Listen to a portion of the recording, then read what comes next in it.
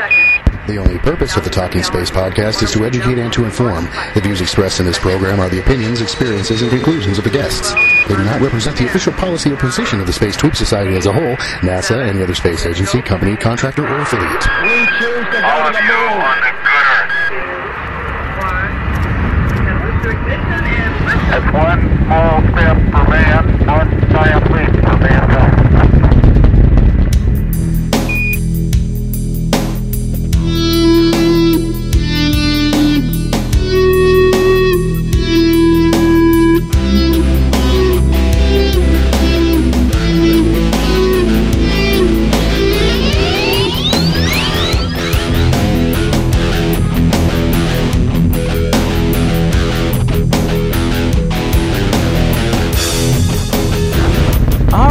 Welcome, everybody, to another episode of the Talking Space Podcast. This is episode 219. I am Sawyer Rosenstein, and joining me is Gene Mikulka. Welcome, Gene. Very special evening tonight, Sawyer. Very special evening indeed. Thank you. You're welcome, and welcome as well, Mark Ratterman. Well, our guest is going to be driving, so I'm calling shotgun. That's very funny, and you'll find out why the joke is funny in a minute. And also joining us, you might remember her from episode 104 of Talking Space Podcast from Astronomy FM. Please welcome back Tavi Greiner as our special panelist. Welcome. Hello, and thank you for having me tonight. Not a problem. We're glad you're with us. And Gina is at a high school reunion and is unable to join us for this episode, but she will be back next week. Joining us today is a very special guest. This man is a programmer for the Jet Propulsion Laboratory and has quote-unquote driven the MERS, the Mars Exploration Rover's Spirit and Opportunity. So please welcome with us Scott Maxwell. I'm going to start with the obvious question that everyone wants to know. How did you come to be one of these rare people who drive a rover on another planet? Well, there's two versions of my answer to that question. The short version is, like pretty much everything good in my life, I sort of fell ass backwards into it accidentally. The longer version is, I kind of made a good impression on the right people at the right time. When I started working at JPL, I was working with in a group that happened to include a guy named Jeff Byzadecki, and Jeff Byzadecki, as it turns out, is good friends with Brian Cooper. Brian Cooper was the guy who drove the very first rover ever on Mars, Sojourner. And after Sojourner was a big success, they were basically going to do another version of that mission. And Brian Cooper went to Jeff Byzadecki and said, do you want to work on this software with me? I want to write a bigger, badder version of the software I wrote to drive the first rover around. Do you want to work on the software with me? And Jeff said, well, I'm interested in the mission, but I don't know if I want to work on that software. I kind of want to work on the lower-level motor controller stuff. But I used to work with this really good guy named Scott, and maybe you should give him a try. And Brian interviewed me and liked me. And so that got me a job writing the software that we were going to use to drive the rovers around. But it was not actually driving the rovers. And that was made very clear to me at the beginning that Brian would tell me all the time that, we only have funding for you for a year. That's really kind of all we have. So don't get too excited about it. There's no promises, no guarantees about what you'll get to do. And it was kind of like, I'm sure you guys have all seen The Princess Bride, and you know the part where Wesley's talking about the Dread Pirate Roberts, and the Dread Pirate Roberts is always telling him, good night, Wesley, great work, I'll most likely kill you in the morning. It was exactly like that, only like the sort of the JPL funding related equivalent to that. I love the work you're doing, Scott. It's a great job. We only have funding for you for a year. You're probably not going to get to do anything interesting. But I kind of stuck with it, and Cooper, he was kind of telling me that, every week.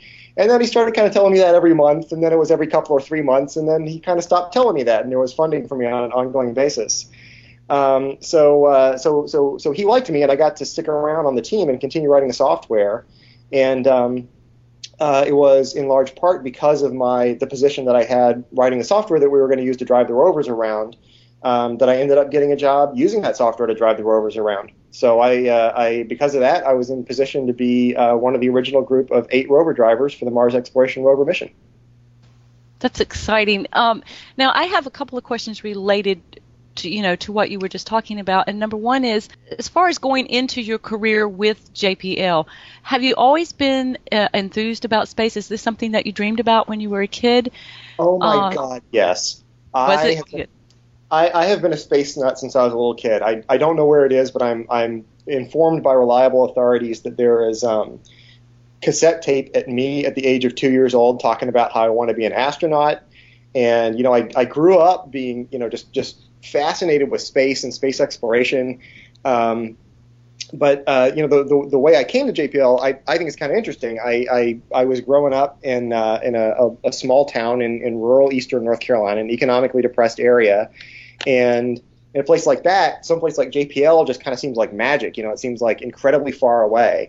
And I remember very well that when I was growing up, I was my dad was enthusiastic about space travel, and he, from the days of Tom Corbett, Space Cadet, on the radio in the 1930s or 40s or whenever it was, right up, and he kind of brought me up with the bug, and we had this. I remember very well. We had this television set, a little kind of 12-inch black and white television set. And I was hungry for anything that came across that TV set that had anything to do with space, whether it be Cosmos or news reports of things like the Voyager flybys at Jupiter and Saturn. And it was because of this that JPL was even on my radar in the first place.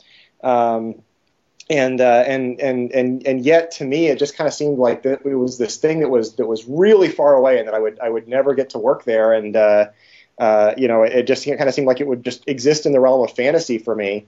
And yet here I am doing it now, and being there now, I really see the truth of the statement. I think it's the Buddhists who say, you see the mountain before you climb the mountain, and when you look back, you see that there never was a mountain, there was only yourself.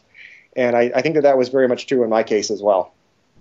I know the rovers were expected to last only about 3 months or 90 days. How long did you think that they were really going to go, and did you ever expect them to continue for 6 years?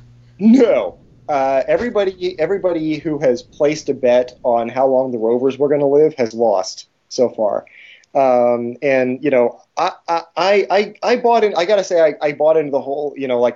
I believe that the rovers were only going to last 90 days. I think there were people on the mission who considered themselves optimists in that they thought that maybe we would double that. Possibly even we would survive through the first Martian winter, and maybe we would survive for a year on the surface. I think that if you had that there were certain people who might have been willing to sort of place long bets that we would have lasted as long as several months or even a year longer than our extended mission. Nobody thought that we were going to last anything near 6 years, and to have to be 6 years into a mission and still be getting science back every day from the surface of Mars is beyond our wildest imaginations. And for me, you look at it from our perspective, to try to communicate something of the magnitude of what this is like for us. People who worked on the mission on Mir put in 3.5 really tough years. We were trying to do a 10-year mission in 3.5 years. So we were 6.5 years behind schedule on day one. And we were slaving and missing dinner with families and putting off vacations for 3.5 years in the hope that we would get 3 months on the planet. And we considered that to be not just a worthwhile trade, but an incredibly great trade that we were over the moon that we got an opportunity to make that kind of trade with our lives. And so in that sense, to be rewarded not with just 90 days on the surface, but with 6 years and counting on the surface, like that is phenomenal. And nobody thought we were going to get anything like that return. Just never would have thought it. Not that I'm complaining.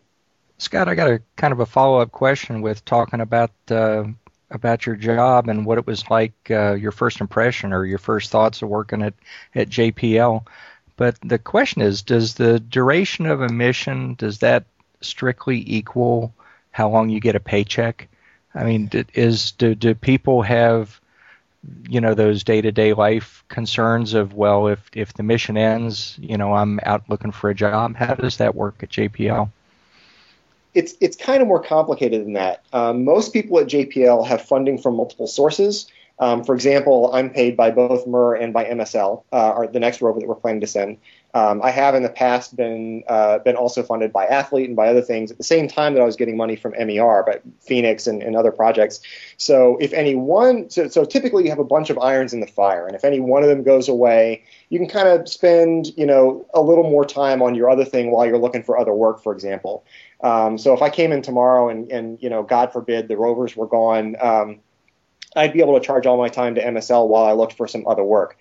Even if I only had MER, and there are some people who are full-time on MER, if the rovers went away tomorrow, well, there's some cleanup work to do, there's some documentation to do, there's reviews to do after the fact, that kind of thing. That pays for people for a little while. The institution will pay for people for a little while to look for other funding sources and so on. And there's a whole lot going on at JPL that isn't connected to any specific project. For example, for the first 5 years that I worked at JPL, I worked on basically the ground data system, so the software that we used to analyze the data that we were getting back from a whole bunch of different missions. And so there, when you're in a position like that, if any one of those missions goes away, that's fine. You're getting paid out of a pot that a whole bunch of missions are contributing to, and so you'll be funded for a while. Plus, on top of that, the funding kind of runs for fiscal year boundaries. So there's some aspect where even if the mission you're working on, whatever it is, disappears, there's a certain amount of money they've allocated for the fiscal year, and so you can kind of run that money out. I got another question on the what a typical workday goes like. Do you work a simple straight shift, or are you following Mars day and night cycles? Well, we used to follow the Mars day and night cycles. That was the best possible thing. As you might know, the Martian day is not quite the same length as the Earth day. It's 40 minutes longer. And because the rovers are solar powered, they care about when the sun is up in the Martian sky. They don't care about when the sun is up on the Earth sky. So for the first 90 days of the mission, we all worked on Mars time. And that meant that if you came into work one day at 8 o'clock, then the next day you came in at 8:40, and the day after that you came in at 9:20, and then at 10 o'clock, and so on and so forth. And pretty soon you're coming into work at like 2 o'clock in the morning, and it was really all good.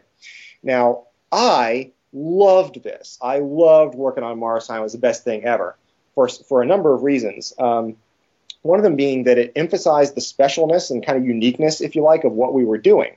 Because, you'd be coming in, I'd be starting my workday at 3 o'clock in the morning, and there were news vans, and, I'm living on the schedule for another planet. Who does that? Nobody does that. Also, I'm a night person, and night people, as it turns out, adapt very well to Mars time. They adapt very well to lengthening of the schedule. And morning people don't. And so all the morning people on the project who had made me go to their 7 o'clock in the morning damn meetings, like they were as miserable during Mars time as I had been during all the rest of the project going to their stupid meetings. So I was very happy about that.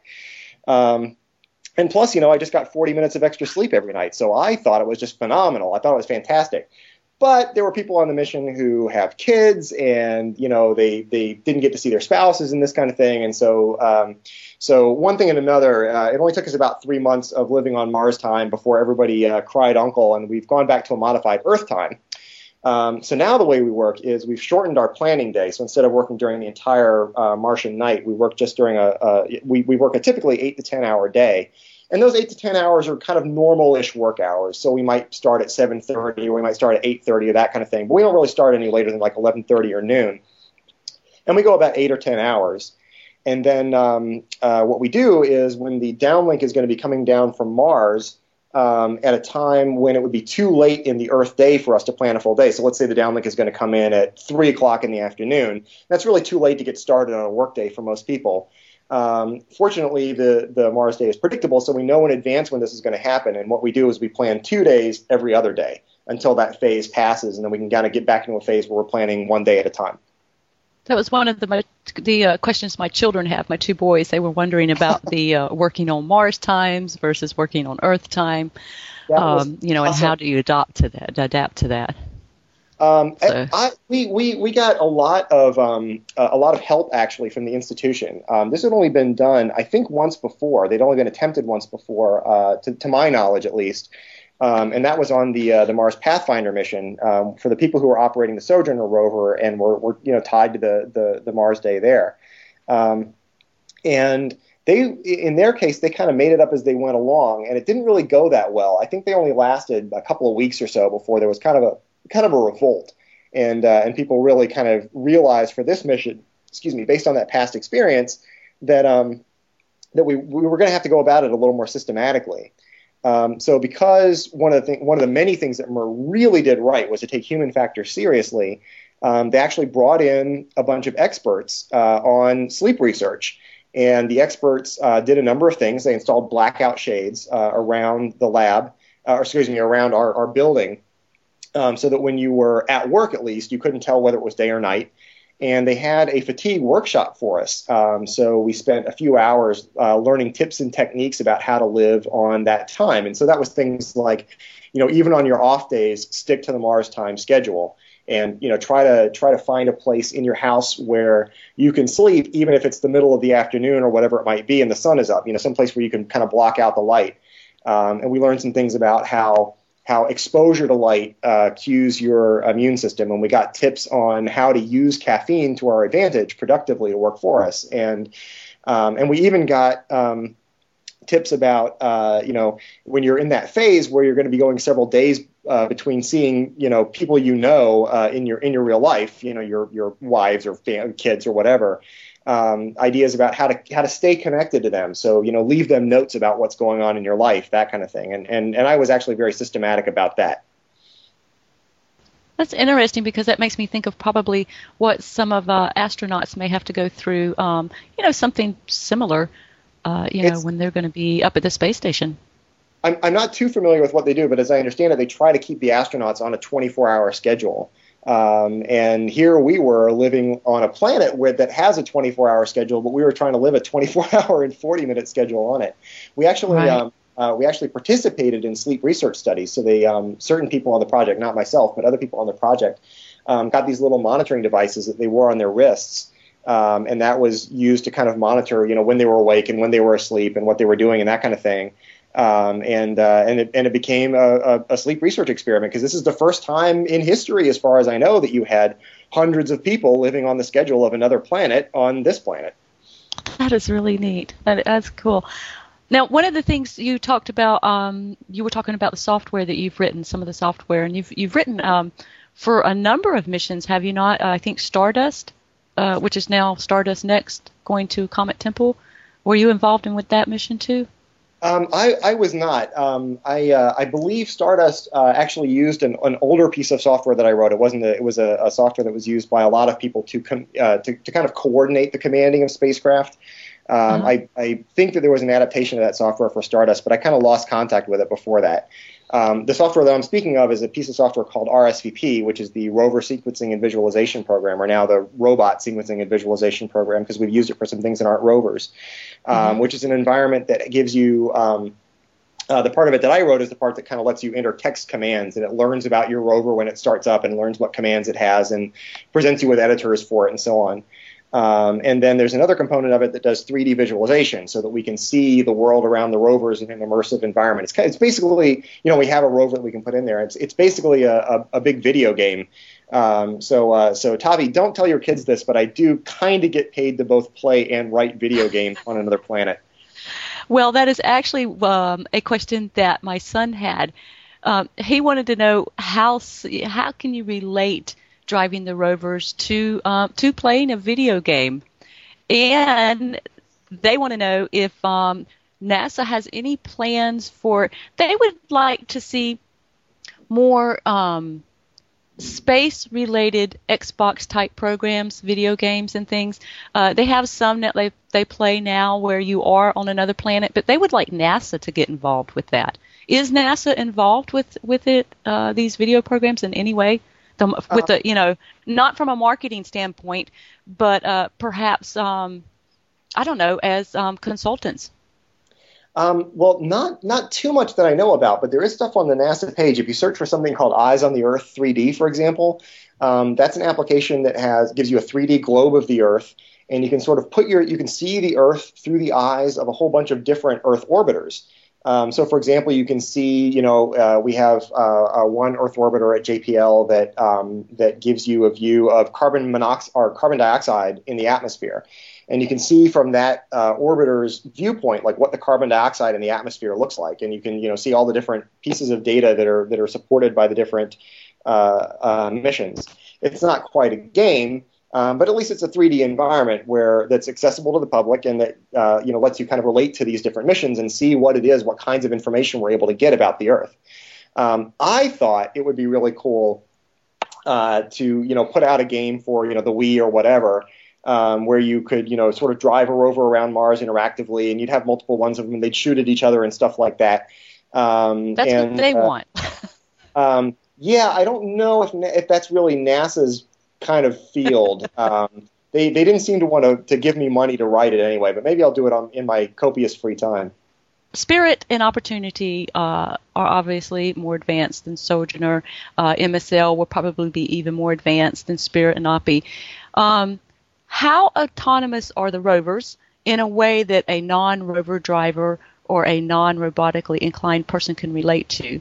And what do you see to be the primary impact of artificial intelligence to future robotic missions? And how is Aegis working out?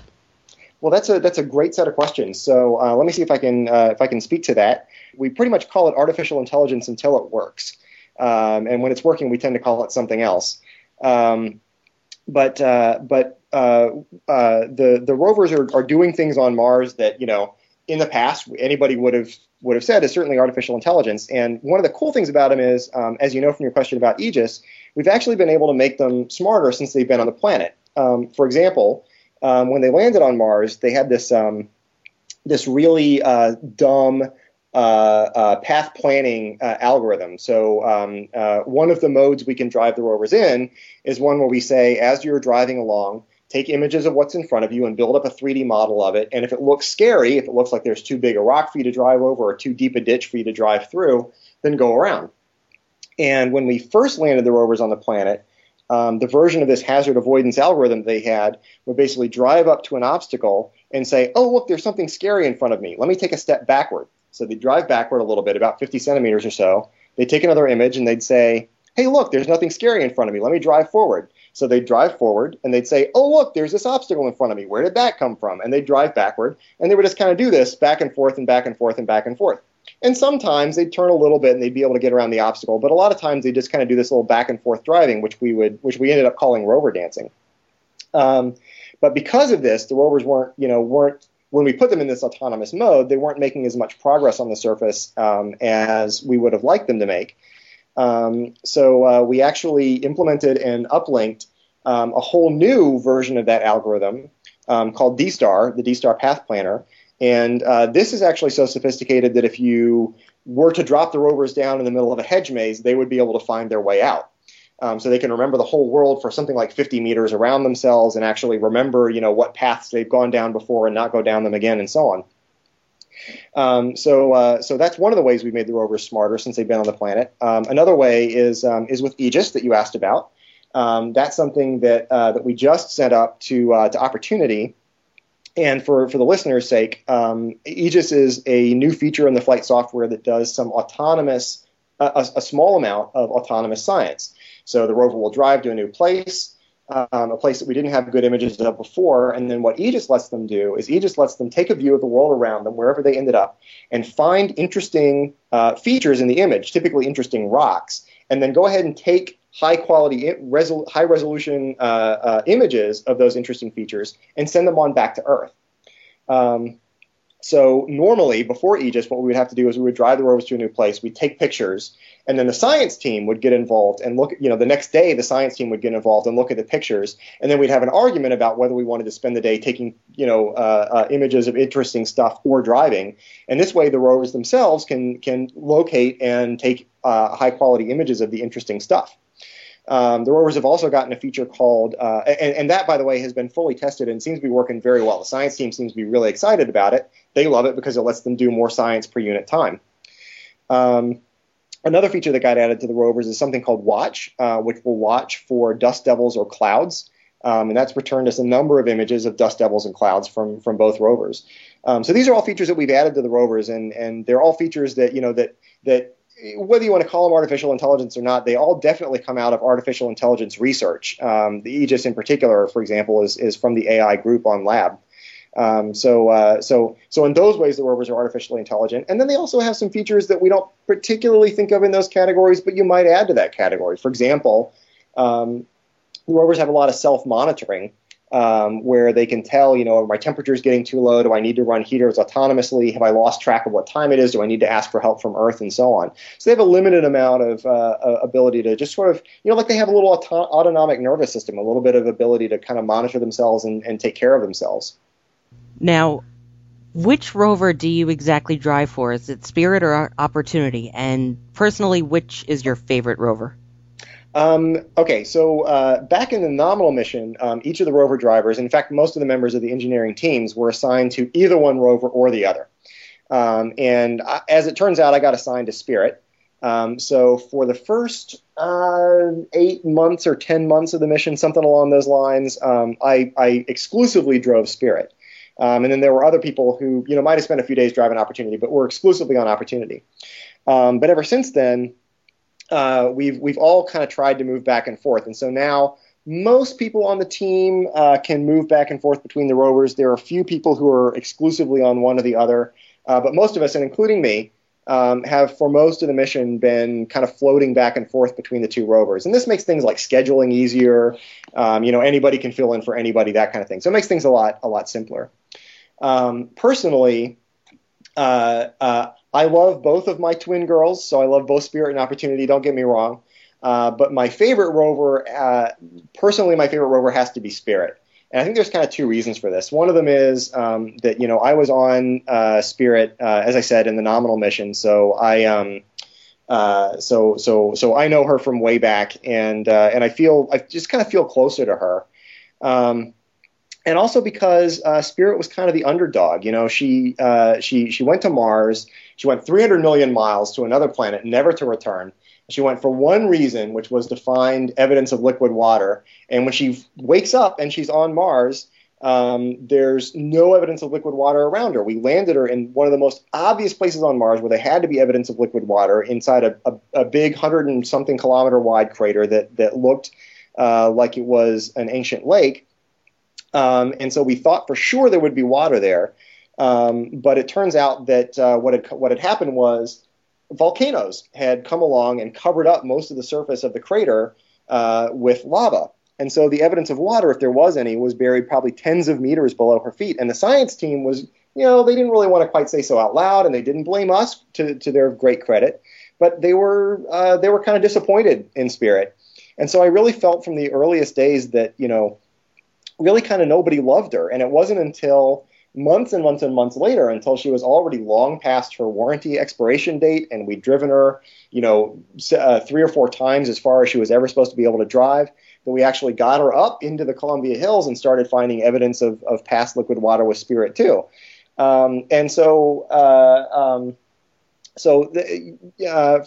that reason, and for a number of others that we might get into later, I just kind of identified with Spirit, and I kind of felt like I had to love her because nobody else did. And so I've always loved her best. But I will say I should probably be a little better about saying that her sister Opportunity has done a terrific work too, and she might have fallen out of the sky and landed on evidence of liquid water so that everything came easy to her, but she's a hard worker too, and I'm very proud of both of them. Unfortunately, you must really be upset with everything going on with Spirit since you're so connected to her. Yeah. What do you expect is going to happen after the Martian winter? Do you think she'll wake up? And if so, do you think the science that she'll be able to perform will still be as adequate, even though she's stationary, as she would have been moving? Well, let me tell you something about Spirit. Spirit, as I said, went 300 million miles to the surface of another planet and didn't find what she went there for. And it was pretty obvious from even when she was on the lander, it was pretty obvious, at least to the science team, that the evidence of liquid water that she went to Mars for wasn't at least in the spot where she had landed. But did she give up? No, because she's not that kind of rover. She rolled off the platform and onto the surface of Mars, and she looked around and she inspected the rocks, and she went to this crater called Bonneville Crater, and where we were hoping there would be evidence of liquid water because something had fallen from the sky and punched a deep hole, and maybe it was deep enough that would expose evidence of water. And was there evidence of water there? There was not. So did Spirit give up? No, she's not that kind of rover. Way off in the distance, way off in the distance, there are these hills called the Columbia Hills. And I remember very well when we landed, Steve Squires was saying that, maybe someday, it was farther away than we were ever going to get to go, and there's no way the rovers were going to get that far. Maybe we'd get close enough to hills, we'd be able to take pictures that would maybe kind of give us some evidence. Spirit went all the way to those hills, but that wasn't good enough. She had to get up to the top. And these rovers were designed, I remind you, to drive over things that are flat and have rocks on them the size of maybe big softballs. They aren't meant to climb a hill the height of the Statue of Liberty. But Spirit did. She didn't give up. She's not that kind of rover. She climbed all the way to the top of that hill, stood there, took a long look at the world around her, and when she was ready, she went down the other side of that hill and she kept on going. And my own personal view is a rover like that is not going to give up on something just because it's something like Martian winter. I believe, we predict that we're going to hear from her in September plus or minus a month, that's when she's going to come out of hibernation. I believe that Spirit is going to come out of hibernation. I believe that we are going to complete the work of extricating her from this treacherous soil that she found herself fouled in. And I believe that she's going to be back on the road. And she's going to be hobbled when she's back on the road. She only has 4 working wheels at this point. She's had only 5 for a while on a 6-wheeled rover, and she has only 4 at this point and 2 anchors to drag around. She's not going to be as mobile as she was, but I don't think she's going to give up. I don't think she's ready for that just yet. And to answer your other question, you were also asking about, is she going to continue doing the science? Yes, she is. Even if I'm completely wrong and Spirit comes back, well, not completely wrong, but even if I'm wrong about her mobility, if Spirit comes back to life and she's stuck in one spot, even being stuck in one spot, she can do excellent science. The reason that we're trapped in this soil is it's scientifically interesting. It's this loose, flowery sulfate stuff that is the way it is because of past water activities. There's a lot of that we can study. We can do measurements of the core of Mars. So Spirit actually sitting on the surface is able to participate in a radio science experiment that will tell us whether the interior of Mars is liquid or solid. And there are other things we can do with her. We can monitor the Martian weather. We can possibly do a little more astronomy. We've done some astronomy with both of the rovers, and she might be able to do a little more. So they're very capable platforms, both of these rovers. And I believe that Spirit is going to be not just a capable stationary platform, but a capable mobile platform again. Scott, just a really interesting question. Now, in preparation for tonight, I was going over. I found a little snippet on YouTube of a talk that you gave at GnomeDex back in October of 2008. Uh-huh. And something that really, really kind of stood out in my mind is you said you almost didn't go to the job interview for the JPL position. That was right. That blew me away. I was like, why wouldn't you almost not go? Well, I had this, my experience of that was, as I said earlier, I'd grown up being interested in space exploration. JPL was absolutely on my radar. I mean, I knew what this place was, and I was fascinated by Voyager, and I knew the missions that were going on. And I was for various reasons, I'd expected to go to grad school and get my PhD, and in grad school I decided against that. I'd had cancer and my plans changed. I just kind of didn't want to do it, and I was kind of scrolling through the job listings, and I'm kind of looking at computer software companies and oil drilling companies and things like this. And one of the things that came across the list was JPL. I'm like, oh my God. JPL, really? The Jet Propulsion Laboratory? They have Voyager and they've done all this stuff. Oh my God, I can't believe that. They'd never be interested in me. And I kept on scrolling by. And it's to the credit of my then wife that she said, you should just go to the interview. Just go, at least listen to their presentation and see what they have to say. And I think that was kind of what turned me around. I was like, well, I know they wouldn't be interested in hiring me, but I'd be really interested in listening to them and hearing what they have to say. So I signed up for it, and I went I just had the intent of hearing them talk to me about what they were doing. And turns out that I had to sign up for an interview in order to go to the thing, and so I went to the little presentation, and the interviewer talked to me later, and she really liked me, and so I just I honestly I really just wouldn't have gone because I honestly thought they wouldn't be interested in me. Who knew? Getting back to the Mars exploration rovers, was there a moment where you're sort of driving or trying to plot the course for the next day and looking at things and going, wow, that was close, or something along those lines, or and what was so far your most rewarding part of the Mars exploration rover missions thus far? Wow. Okay, that's the first question is a lot easier than the second question, so I'm going to take them in that order. Certainly, there have been times when we've looked back at things that have happened and we've said, "Wow, we really dodged a bullet on that one." And a lot of this had to do with kind of growing pains. We were learning about the Martian environment, especially in the early days. We were learning about the Martian environment as we were interacting with it. Remember that this is really the first time that either of these particular locations on Mars had been explored, and one of them, at least Meridiani Planum, is very different from any place on Mars that had ever been seen before. And so we didn't really have a good sense of how the rovers were going to interact with the soil they were driving over, how much they were going to slip. So if we commanded them to go 10 meters, were they going to go 10.0 meters? Were they going to go 9.5 meters? Were they going to go 8.2 meters? We didn't really know. So we had to kind of learn that stuff as we went along. And a lot of things, it's kind of funny, we talk about this a lot. A lot of the things that we thought in the early days that we were terrified about didn't end up being problems, and we've learned a whole lot of things that are problems. For example, you might be familiar with the story of Purgatory Ripple, where Opportunity was driving along this terrain, and the terrain that she landed in, we sent her to Meridiani Planum because from orbit it's about the safest place there is on Mars. It's really flat. There's just there's speed bumps in it, these little ripples that are formed, but that are basically sand ripples, sand dunes. But it's really flat, and we were kind of driving along those ripples, and we were driving over them, and they were getting a little bigger, but it wasn't really a problem. And one day we came in, and instead of going over the ripples, Opportunity was in a ripple. She was buried up to her hubcaps in one, and we said, we didn't know that could happen. So that kind of thing happens all the time. As far as but now there's a little bit more of a science to it. We've interacted with the surface enough with both rovers that we're not surprised now with anything like the frequency that we were when we started. And it's a little bit up in the air as to what future rovers will experience when we go to new places. Will we see new dangers that we've never seen, or have we kind of seen all the traps that Mars has to throw at us? We really don't know. And that's the fun of exploration, is finding that stuff out. So in answer to your other question, which was about the most rewarding moment on the mission for me so far, that is really, really a tough question to answer. I have, I'm so lucky in that I find that a hard question to answer because I have so many possible different answers to it.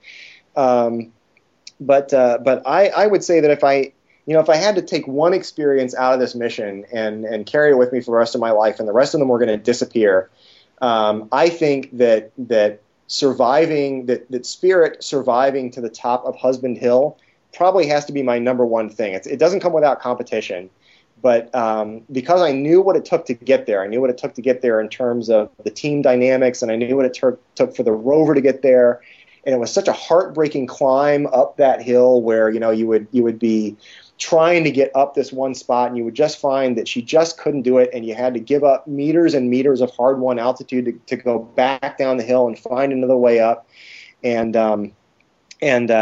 just after all that, to finally achieve that goal and make it to the top and get the beautiful pictures that we got from up there, to me personally, just on a purely emotional level, that has to stand as absolutely one of the top, if not the very top moments in the whole mission for me. Now, for folks who may not know, can you sort of tell us a little bit about what Athlete is, and possibly where the Mars Science Laboratory is at this point? I know it's slated.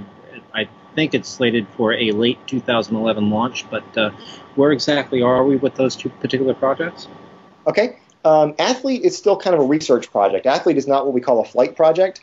Okay. Athlete is getting a lot of research money to try out different concepts. So for your listeners, Athlete is a gigantic. It's taller than I am. Six-legged robotic metal spider on roller skates. It's got 6 really flexible legs. It can bring its legs up over its head. It can sit on 4 of its legs and use the other 2 to grab onto stuff and pick it up. So it can be used for things like lunar excavation and building a Martian habitat. You can have it squat way down and roll under an astronaut habitat and then stand up and carry the astronaut habitat around with it. It's a really just fascinating, flexible, terrific design, and the production models of these are going to be. I tend to forget, but I think that they're either 4 meters tall or 6 meters tall. So they're going to be huge, just enormous, army of gigantic metal robotic spiders on roller skates invading the moon. It's going to be great. So that continues to get a huge amount of interest and a huge amount of research money. And, it's the kind of thing where, they're not a flight project. That is, we don't have a specific mission for them to go to the moon and do, but they're so cool and so promising, and we kind of have the feeling that they will be involved in a future lunar mission, that they keep getting a lot of funding and a lot of attention. So anytime we have VIPs come to the lab and they take the big VIP tour around, one of the things we show them is Athlete. The NASA administrator comes to the lab and he sees Athlete. Glenn Close comes to the lab and she sees Athlete. It's stuff like that. So that project, we don't have anything specific for it to do just yet, but it's not going to go away. I'm sorry, you were going to say? I was just going to say, who doesn't like the idea of giant robotic spiders?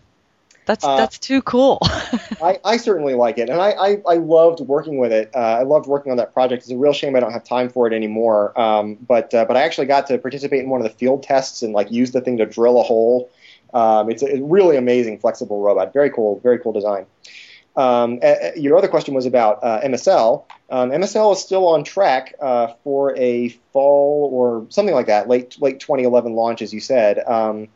That project, I think that I knew everything that I needed to know about that project when people, I kind of started noticing that people who were leaving MSL leaving MER to go over and work on MSL, they all, within a week or two, they all just looked haggard and worn and worried and run down, and they still kind of do. There's a lot of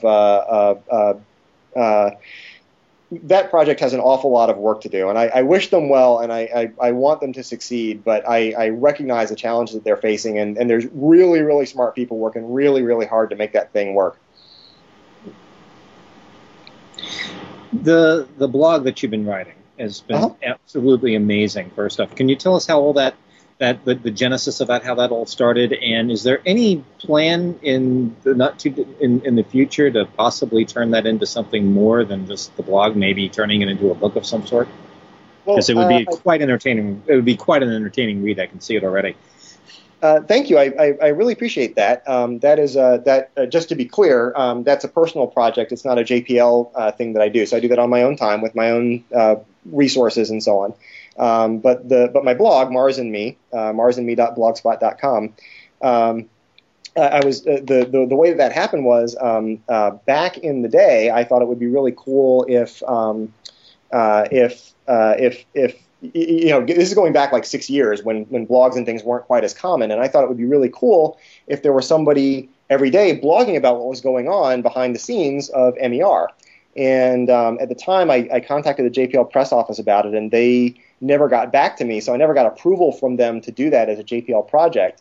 But I was mentioning earlier about the fatigue workshop. One of the things that they had mentioned was, write notes for your family as a way to keep connected, and I thought, what I should do is I should go home every day and write down what my experience of the mission was, and I'll just kind of leave that as notes for my wife, and that way I'll be connected to her.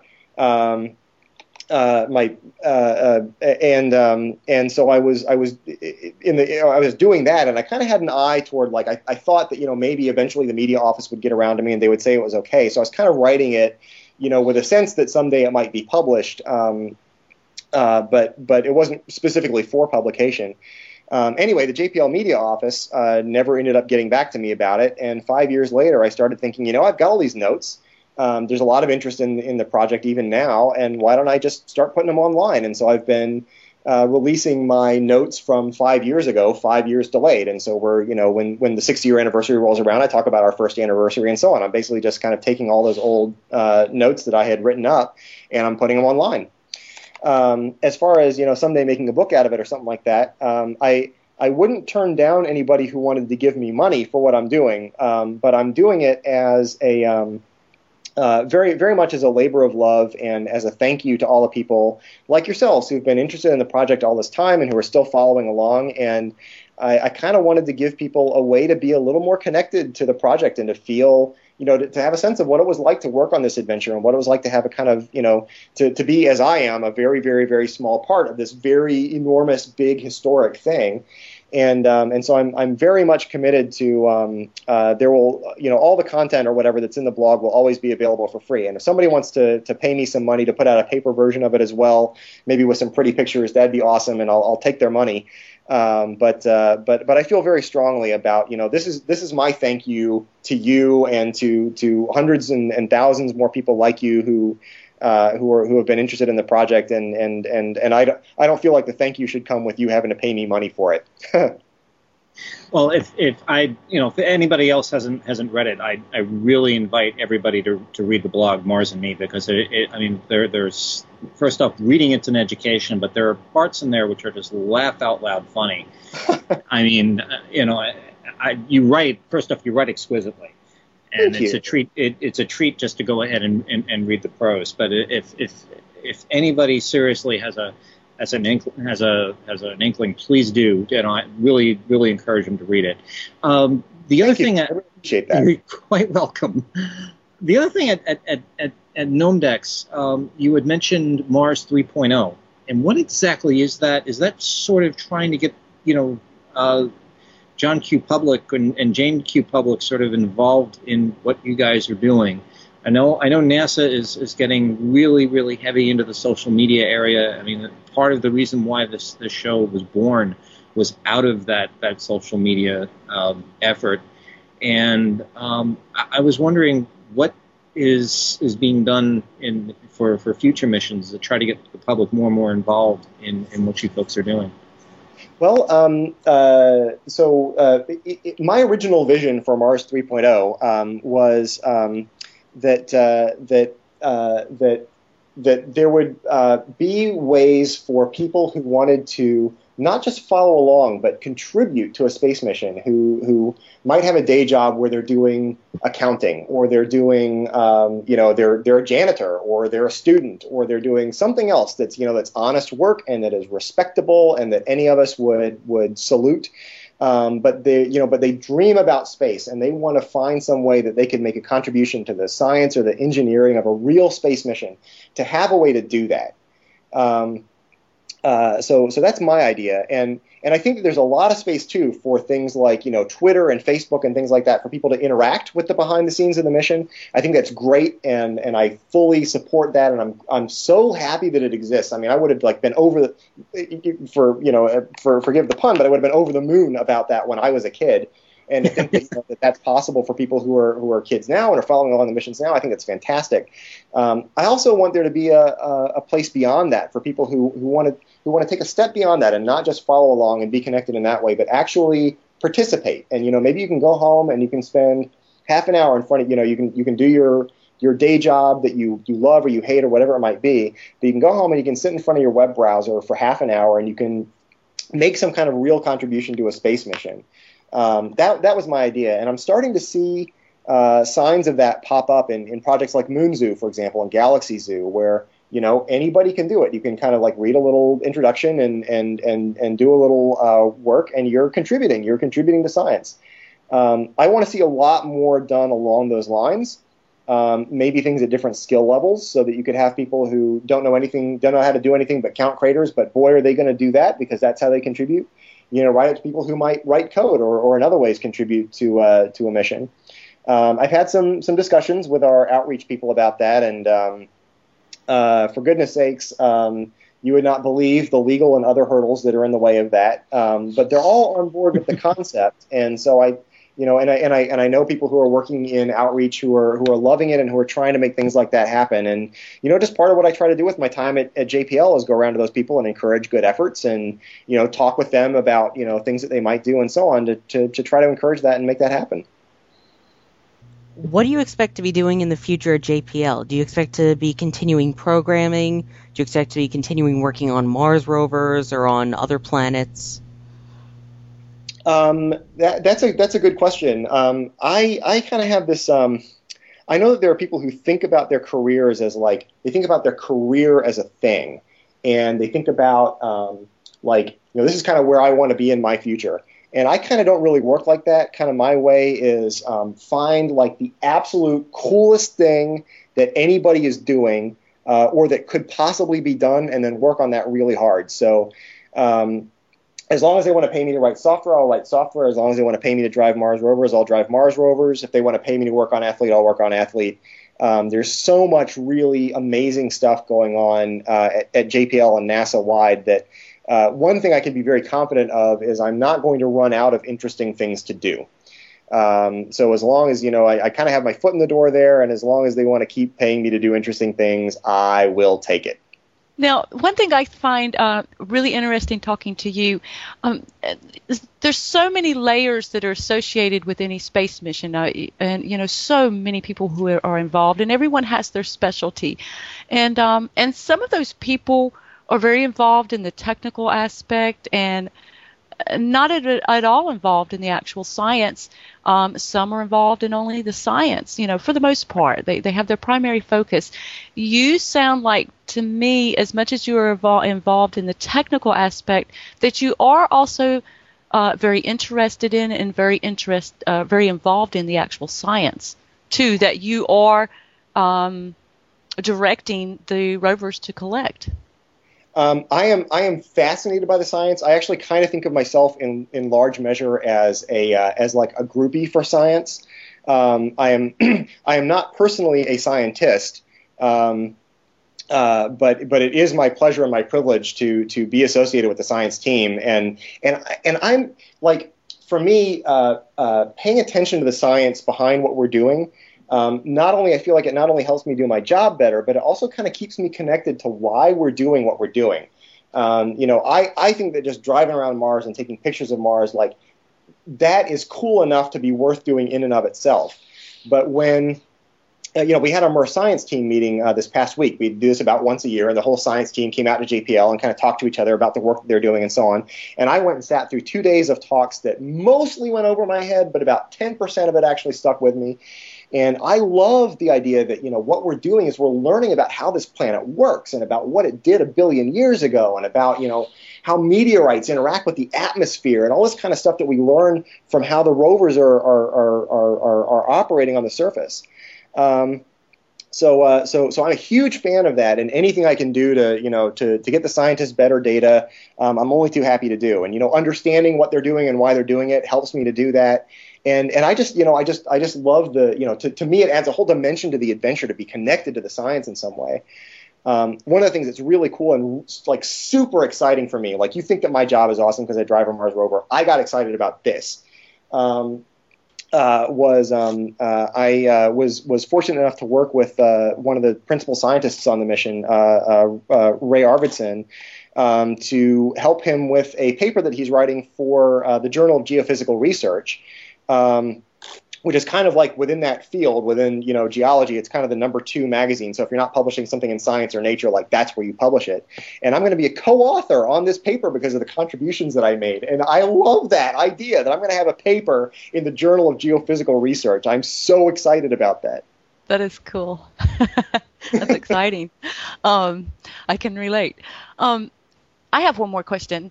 And it's from my son. He's 12 years old. First of all, he thinks it's so cool that you have some association with Eastern North Carolina. We live in Eastern North Carolina. I grew up here, and I also spent quite a bit of time in Florida, about 15 years in Florida. And he likes that. He sees some connection, a little bit of a connection. It makes you more real to him. I totally understand that. And what's your son's name? His name is Hayden. Hey, Hayden. Nice to talk to you. He'll love that. You can totally grow up and be an astronaut. You can do what I'm doing. You can absolutely do it. He wants to do what you're doing. Well, and you know what? If the rovers keep on going, I will be training you one of these days. So, do what your mom tells you to do, study, pay attention in school, all that kind of stuff. This can be your future, dude. That would be awesome. He wants to know if, with driving the rovers, if you had or do you even still have an actual test facility, with some sort of simulated Mars and some rovers there that you work with to try this in real physical time in front of you. Yes, as a matter of fact, we do. We have an exact copy of Spirit and Opportunity that lives here on Earth, our Surface System Testbed Rover, as we call it, or SSTB. And we have a little Mars. We have a big room, a little kind of Mars area. And we, when we're testing things out, when we're testing new versions of the flight software, when we want to try something with the rovers that we haven't tried before, we go down there and we do that. We tend to do it there first, rather than do it on Mars first, especially if we think there might be any danger to the rovers involved. This comes in especially handy when we have something go wrong on the rovers. We've had places where cables have broken and we've lost signals and we need to figure out ways to work around that and so on. And you can go down there and or we've had Spirit's wheel broke, that kind of thing. And we can go down there and disable the corresponding hardware on that test rover and figure out how to get done what we need to get done anyway using that, and then take those techniques and send them up to Mars. And in fact, as a great example of that was Spirit's embedding. My girlfriend is getting her PhD in St. Louis. Actually, now has her PhD at Washington University in St. Louis, and came out here for a couple of months and worked down in the test bed to mix up a batch of soil that would work like the soil that Spirit was trapped in. I've always kind of thought of dirt as one thing, but it turns out it's a whole bunch of different kinds of things, and they're all kind of a little similar to each other, but not exactly the same. And we basically, when she working with the rest of the science team, came up with a good formula for this dirt. We built a big box to put the dirt in, slanted the box so that it would be like the stuff that Spirit was in, mixed up huge batches of this dirt, and filled up, basically had wheelbarrows and filled this box up with the stuff. And so there were actually days when I was down in our test bed, not just driving a rover around, but down in the test bed up to my elbows, mixing dirt by hand with my girlfriend, so that we could build a custom kind of part of this test facility to do the extrication testing we wanted to do. Yeah, and that was one of his questions related to that, was that he wanted to know how closely does the actual dirt resemble the dirt on Mars and the surface of Mars. He asked about the iron in the dirt and all of that. But even as far as consistency, how closely do you know that you're able to get it to that? That's going to be important.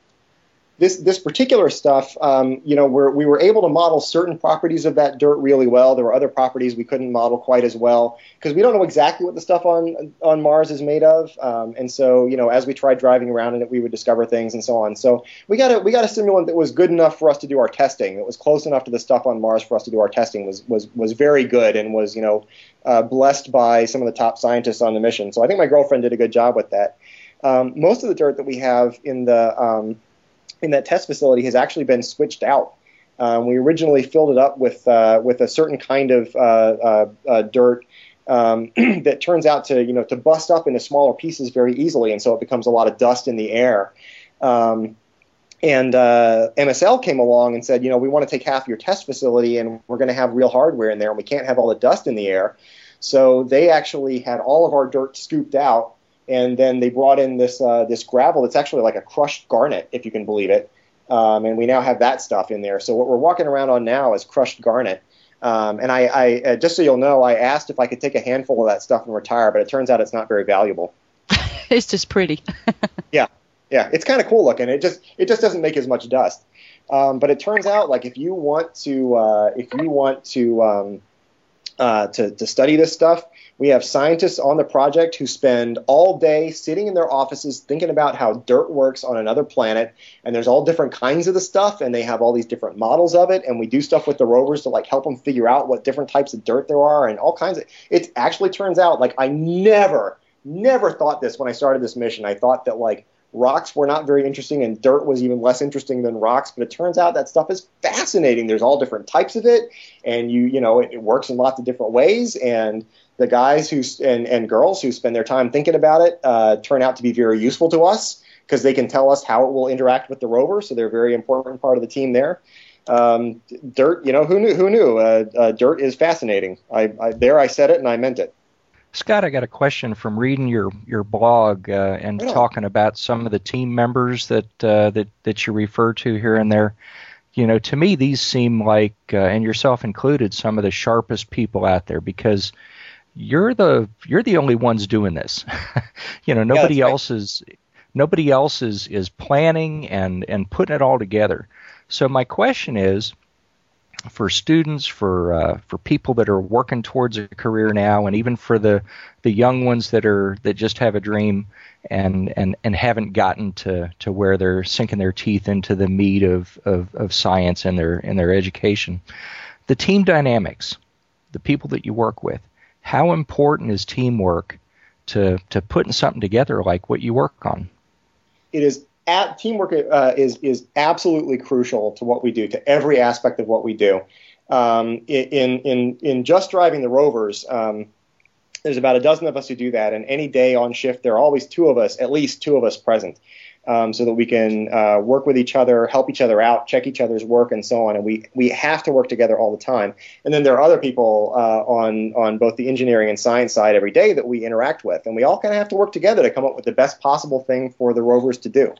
So I would say that teamwork is absolutely essential. And one of the things that MER has done very right historically is to have a very good sense of that and a very good notion of what it takes to enable the team dynamics, to enable the team to work together so that we would get the best possible results out. And I think the outcome of that really speaks for itself. As far as your compliments about the rest of the team and me, I appreciate it. I honestly have to tell you, I feel every day like I'm this kid who was playing pickup basketball in the corner yesterday, and like today somehow I'm playing with the LA Lakers. And I don't know how I got here, but everybody around me is really good, and I had better bring my A game. And I love them for making me feel that way, and I feel like it brings out the best in me. So if I'm doing well, it's because the people around me are doing amazing work. Kind of a wind up, and we may go beyond this. And if you've got a little story to tell on it, I would sure like to hear it. But again, from reading what you've put out on the web, I understand you met a man at a book signing, and later on, he was at a JPL Mars Exploration Rover anniversary, and he referred to himself as the first Martian. And I understand that he signed your book, and I guess that was the first time you met him at the book signing, to my old pal Scott. That's absolutely right. Can you tell us a little of the author's story and of connecting to someone you've never met as an old pal? So I'll tell you, I kind of have two connected stories there, as you point out. So the first story is that I went to the signing, this book signing by this author, Ray Bradbury, who was here in Pasadena at Vroman's Bookstore.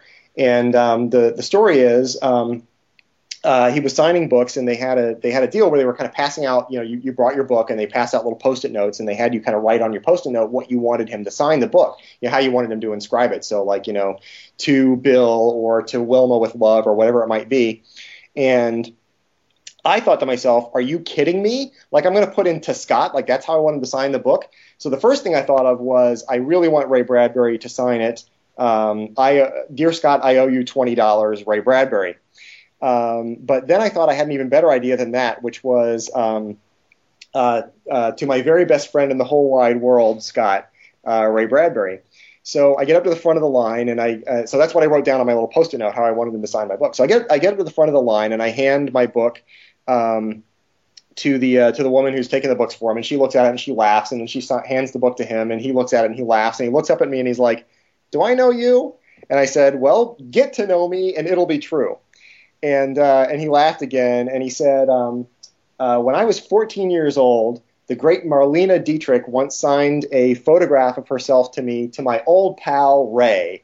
And so Ray Bradbury signed my copy of Fahrenheit 451 to my old pal Scott, Ray Bradbury. It is one of my most prized possessions. I cannot believe that happened to me. So that happened, and then you fast forward about 10 years, and for the 5th anniversary of the Mars Exploration Rover mission last year in January, we were having a little event in Von Karman where we had the science team and so on kind of come out there. And our project manager, John Callis, introduced our special guest, and our special guest turned out to be Ray Bradbury, the very same Ray Bradbury who is my old pal, apparently. So they brought him out, and he immediately, like everybody in the place stood up and gave him a standing ovation, because this is the guy who made the dreams that we are turning into reality. You know, this is the guy who had this vision of Mars and this vision of us going to other worlds and exploring them as new places and making them real and making it seem like someplace we could go. He was the person who inspired and fired us up about doing this stuff, and that we are then turning into a reality. So he immediately got a standing ovation from a huge standing ovation from the whole place. And as you say, he gave a little speech where he was really funny and entertaining, and referred to himself as the first Martian, which is something we absolutely had to agree with. And it was my privilege after that. Like I immediately, one of the other rover drivers, Ashley Stroop, and I had exactly the same idea, which is we have got to give Ray a tour of the Mars Exploration Rover area. We've got to give him a tour of Mur Ops. So we managed to kind of shoulder our way through the crowd, and she managed to get a hold of him, and we took Ray up to the Mur, what we call the SOWG room, where we have a meeting every day to kind of plan out the day at a high level. And we were kind of giving a picture of we have this room where we have printed out pictures of Mars, panoramas the rovers have taken in full color. And it so happens, nobody planned it this way, but it so happens that if you take a guy in a wheelchair, as he is now, he's like 90 years old or something, and you wheel him up to the panoramas, he's at just the right height to see those panoramas from the perspective that he would have if he were standing there on Mars. So we got to take Ray Bradbury to Mars. And I showed him about the Mur model, and I was kind of sitting there in front of the Mur model, and this thought struck me. I remembered reading the story about Ray Bradbury a number of years ago in an airline magazine, where it talked about the fact that he never learned how to drive a car because he's always distracted by his imagination. And I said, Mr. Bradbury, I know you never learned to drive a car on Earth. How would you like to learn how to drive a Mars rover? And he loved the idea, and so we took him over to the software that I helped to write that we drive Mars rovers with, and we showed him a little bit about how to use it.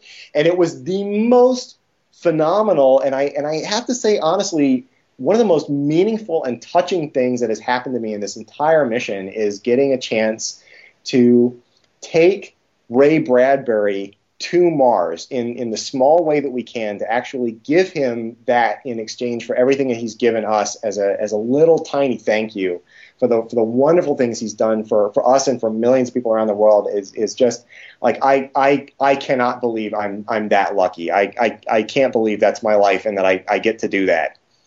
So Scott, if anybody wants to learn anything more about you here, what would be a good website they would want to go to? Well, you can learn more about the mission at marsrovers.jpl.nasa.gov, and Tavi in particular, you probably know this already, but you or anybody else out there who's interested, every picture that we get from the rovers, every picture that we take from the rovers goes up on that website within hours of showing up on Earth. If you visit the website at the right time when I'm sleeping, you might see a part of Mars that nobody has ever seen, and a part of Mars at least that I have never seen before. So you want to learn anything about the project, you can go to marsrovers.jpl.nasa.gov. You can follow me on Twitter. I am Mars Rover Driver on Twitter. And as we mentioned earlier, my blog from the mission, where I'm posting my notes from the mission on a 5-year time delay, is at marsandme.blogspot.com. Just Google for Mars and Me and you'll find it.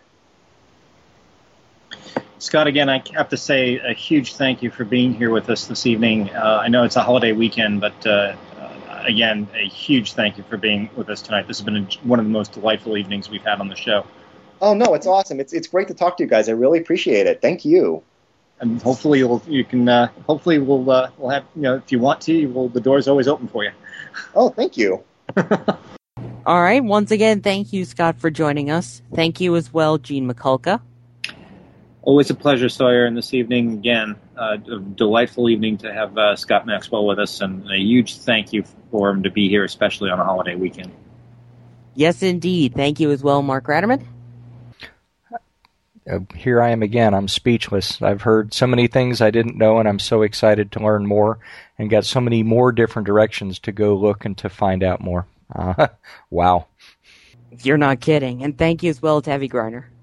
Thank you for having me. And what you guys didn't see was that I booted Mark out of that shotgun seat, and I'm up there now. Hey. Well, look, it is, after all, we had the Indy 500 today. We had the Coca-Cola 600. You're come on. There you go. All right. There you go. I'd say now it's time to kick this show out of overdrive.